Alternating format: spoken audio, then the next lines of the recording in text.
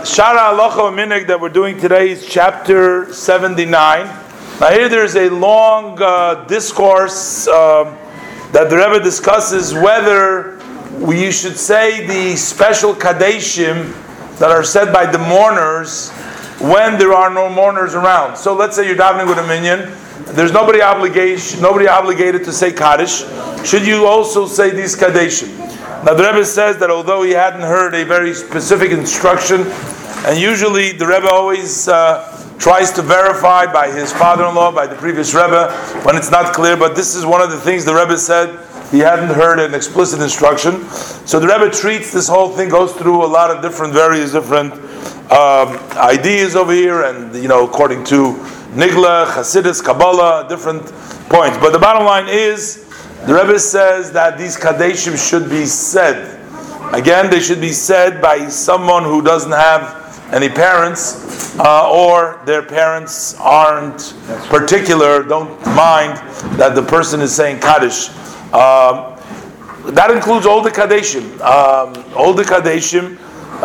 Even the one before Hoidu, between Rabbi Yishmael, the Rabbanon Kaddish. The only Kaddish that is not mentioned specifically over here, which seems to be omitted, is that last Kaddish of Rabbanon, the Mishnayis Kaddish. It seems like the Mishnayis Kaddish, the Rebbe doesn't clearly say that. He mentions every other Kaddish, so my guess is that Mishnayis Kaddish may be not the Rabbanon Kaddish.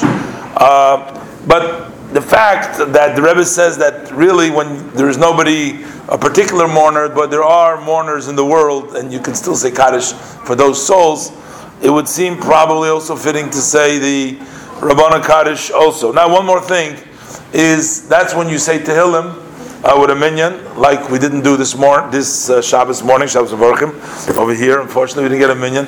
But when you do say Tehillim with a minyan, the previous Rebbe writes that if you have a mourner, then you would say Kaddish in between each one of the books of the Tehillim. And the Rebbe says you would proceed that with the Hirotzin that comes in between the books. If you don't have a mourner over there, then you would only say it once you complete the entire book of Tehillim. Then you say it once.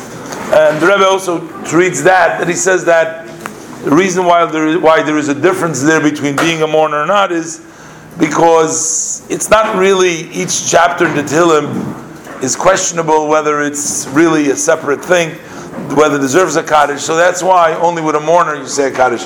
But all the other Kadeshim, the Rebbe seems to very strongly recommend that you should say all the Kadeshim regardless whether there's a mourner there or not.